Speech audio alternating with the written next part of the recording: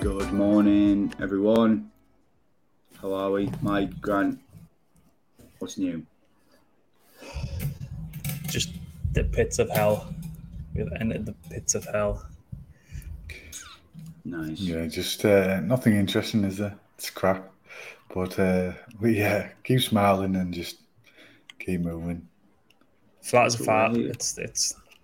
It's the most boring market I've seen in a very, very long time.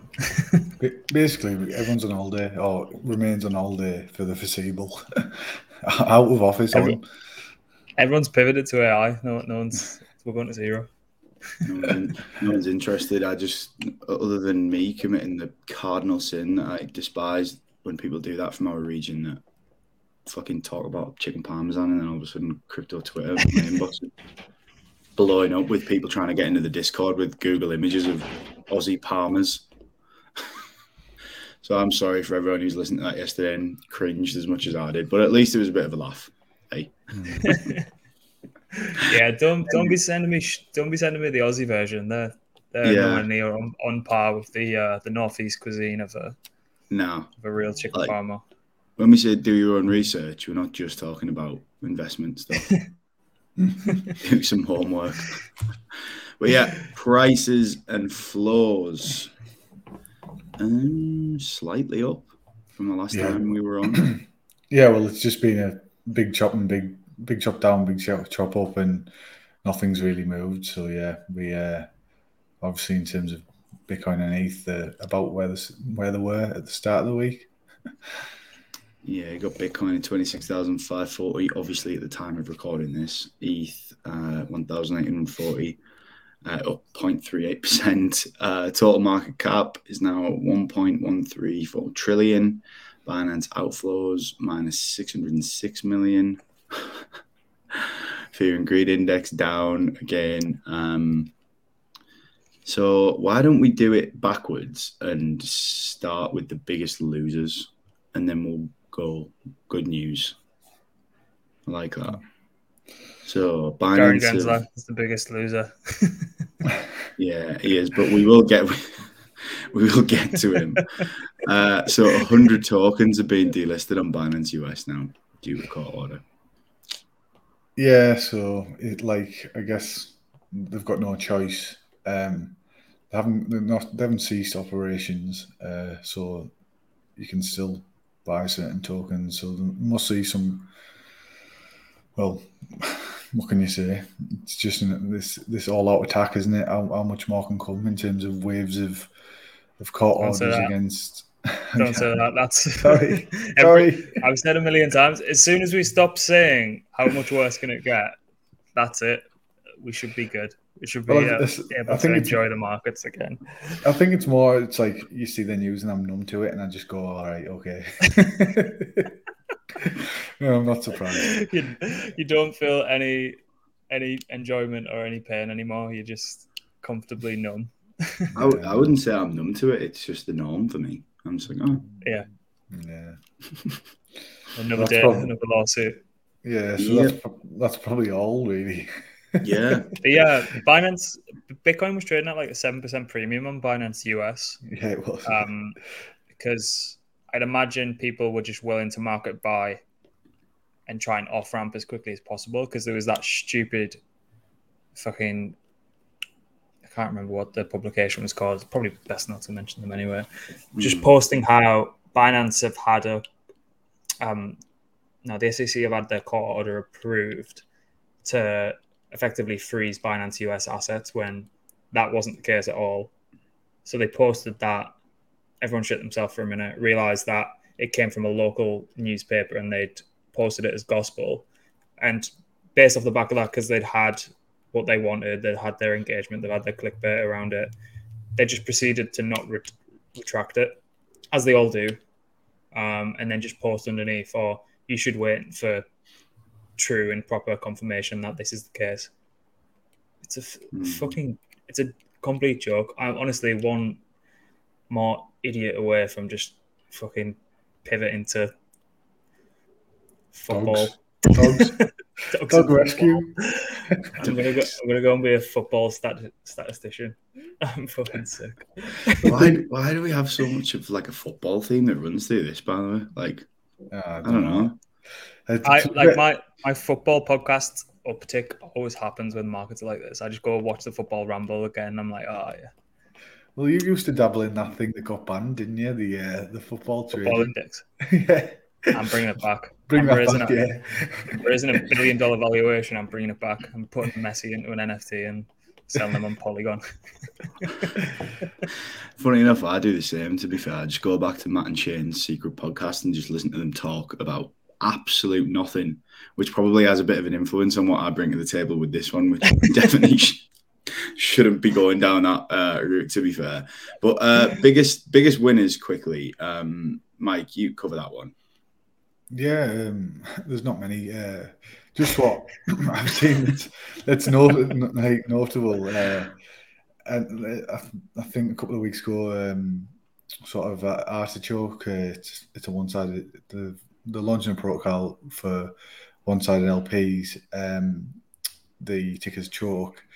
They launched on Modular a few weeks ago, and it's been performing quite well. It's about 2x from the bottom. So it was at about 0.4 for a couple of weeks, and it had an uptick up to 0.12. It's back down again, but it's actually done really like a 10x from the bottom. So you always expect a sort of a retrace from there.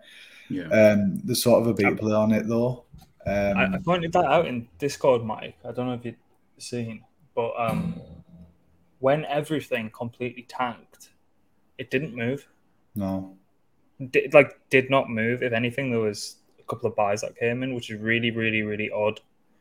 And if you use Modular, No, I actually so haven't. fucking good. The launch. No, It's so good. Like the wallet, which already has like inbuilt applications, so you're immediately doing away with kind of like having to search for links and worrying about phishing links, and so they kind of like whitelist applications to go on top of it, so you know the apps that you're using technically inside the app are completely safe to use. So it's that's cool. really, really, really good. I had a meeting with them probably around 6 months ago now, but it's impressive to see them finally getting a bit of recognition. Well, I guess the beta play off the back of Chokers, they've also been quite strong in this market, and they're up about 2x from where they were over the past like week or so. So they seem to be performing well. So it might be worth keeping an eye on to see what else they decide to launch on their platform. I was going to say, is there anything else coming up, like any TG happening there? Or? Well, to be honest, I haven't had time to look, but it is definitely on my radar to look again, especially against obviously the highlight was on like GMD and like and GND in terms of like launching gas, etc. And they've just launched that war, haven't they? So there was a highlight on that launch pad, and maybe there is a play there to look at with Modular. I can imagine war does well. Digital pump that one. And then we had notes down for Raft and Velodrome. Yeah, I thought it was just interesting. Like it's a decentralized stablecoin. It's fully collateralized at the moment. It's about 187% collateralized. So you can stake ETH on their platform and essentially lend their R token, which is a decentralized stablecoin. And what in terms of, I think they launched on the 5th of June, and they've managed to capture about 26.5 million TVL, which is about 5% of overall staked ETH. So they've absolutely smashed it there, but they don't have like any governance token or anything. The only token they have is this R token, which is essentially redeemable 1-to-1 to the dollar. But I just thought it was quite interesting to see how quickly they captured that TVL over the past couple of days. Yeah, I think there's going to be so many products built on top of liquid staking derivatives. I mean, Libra, as we commented on for a while back, that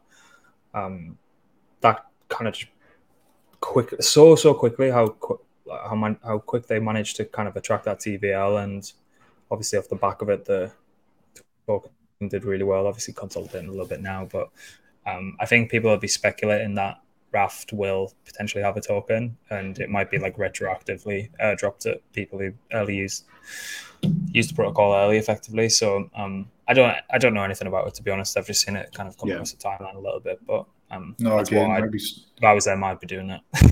yeah, maybe something that we could look at in terms of see what if there's any large wallets that have moved over there and moved funds over there, see what the breadcrumbs look like. Yeah, and then I don't know whether we just go straight into news flash in the pan now and kind of just blast through a couple of headlines and be like super short and sweet today. So we have obviously seen a surge in volume for like DEXs, really, most notably Uniswap, on the back of the SEC shit that we're watching unfold, which is, I guess, no surprise, really. Largest daily volume increase is obviously Uniswap. But yeah, I mean, it's not exactly groundbreaking news, is it? But I guess it just shows that people are still going elsewhere. Well, I guess you've got no option if you're if you're trading assets on Binance US, particularly obviously these 100 alts that are getting delisted, then you have then no choice but to move your funds elsewhere, which obviously we would always recommend anyways, that you get your money off a CEX, so you're not stuck. And then like Grant said earlier, then you're not stuck trying to trade out of 100 assets that are potentially going to be defunct back into Bitcoin and trading at a premium in that case. If it was on a DEX in your own hard wallet or whatever, then you've got the freedom already and you're not panicking, I guess. Yeah, I do like this war on crypto narrative that's been going around, like some of Brian Armstrong's tweets and stuff, like rallying the troops. Only Brian and his bald head can save us. Oh yeah, I truly believe it. He's just everything he puts out. I just think fair play. Yeah, like we need someone, and I guess like even CD, no matter what they've done, potentially, it is one of them where it's just like, well, if they're going to attack the biggest exchanges, then it only filters down from there. So is anyone safe? So if we don't actually rally together, like you'd never want to see Binance like fall over or Coinbase, because the ripple effects of that are far-reaching and deep. So you have to back them. You have to like together, and hopefully that they've got a strong enough case going forward that it like Gary can piss off essentially. Yeah, well, it is officially it's War of the Baldies, isn't it? Yeah. Although I would argue that Genso has an egg in a bun. He doesn't actually have a baldy. He has an egg in a bun. Yeah. So who you gonna like? If you're gonna choose your fighter, you're gonna go with ultra bald Brian, who's like extremely aerodynamic when he fights. Very aerodynamic. Like shit around his head. So I can imagine Brian Armstrong delivering, like, remember when Zidane headbutted Materazzi in the chest in that World Cup final? Well, I do think that like Gary doesn't have a punch in him, does he? No. Like, you look at him, you're like, God. He looks slightly anemic. Yeah, but an egg in a bun for any of our non-UK listeners, or even probably non-regional listeners, is when a man who has lost his hair with a shiny dome refuses to trim the sides, therefore being an egg in a bun. Have you ever heard that? Have you ever heard that one, Grant? Actually, maybe it's just like a really insular thing for us. That's very niche. But yeah, which is even more niche. But I mean, that does actually lead me straight on to the news that we saw break, like, well, kind of late yesterday evening our time, or sort of. These things trickle through, and it's I'm pulling up the CNBC piece now, and it's Binance lawyers allege SEC Chair Gensler offered to serve as an advisor to the crypto company in 2019, which is just staggering, really, based on what we're seeing play out. Well, I did theorize that he was just salty because he'd missed everything, and that was the reason that he's so hell bent on destroying all the innovation going on in the US through the SEC. But maybe I wasn't quite right on the mark, and it is because they wouldn't give him a job. Yeah. I think he's salty because he missed like one of the best bull markets of all time by holding Algorand.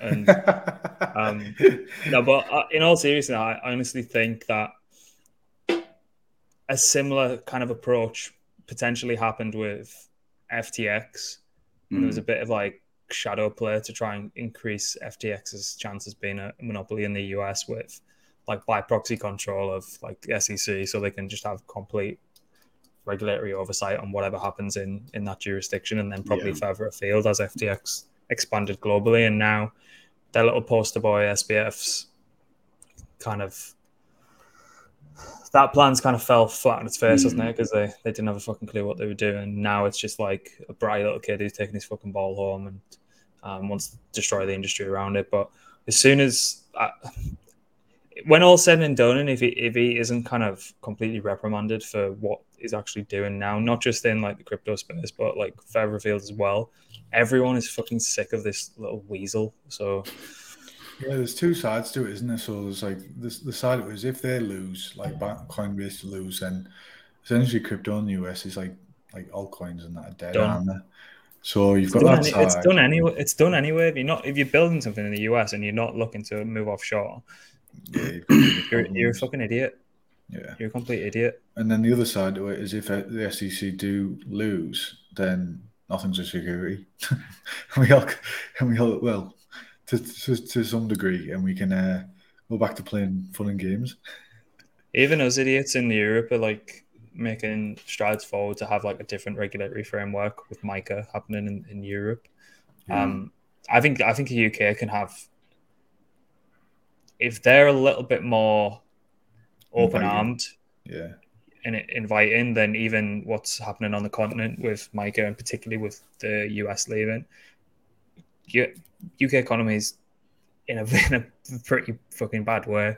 If they could have open arms to like an emerging industry, particularly like crypto and AI, and not be completely gung-ho and just like let anything happen, they wouldn't do that anyway. But if they're a little bit more lax, taking a similar sort of approach to like some Middle Eastern countries, not stifling innovation, I think it could be very, very good in the long run for them. But I wouldn't hold my breath because I'm from there and I know exactly what they're fucking like. Yeah, you've got more. There's other opportunities, and then it's more like over your side of the world, really, where it seems to be more inviting, like with Dubai and stuff like that. Even Hong Kong opening up the doors, and even China is nearly turning the hand to it. So it's just like, again, money flows, innovation flows, doesn't it? So we'll see. We will see. Anything else? I think that's it for today. It's quite short and sweet. Short and sweet. Cheers, fellas. Sign up to the newsletter, please. Everyone, newsletter. Thank you. Tuesday. See ya.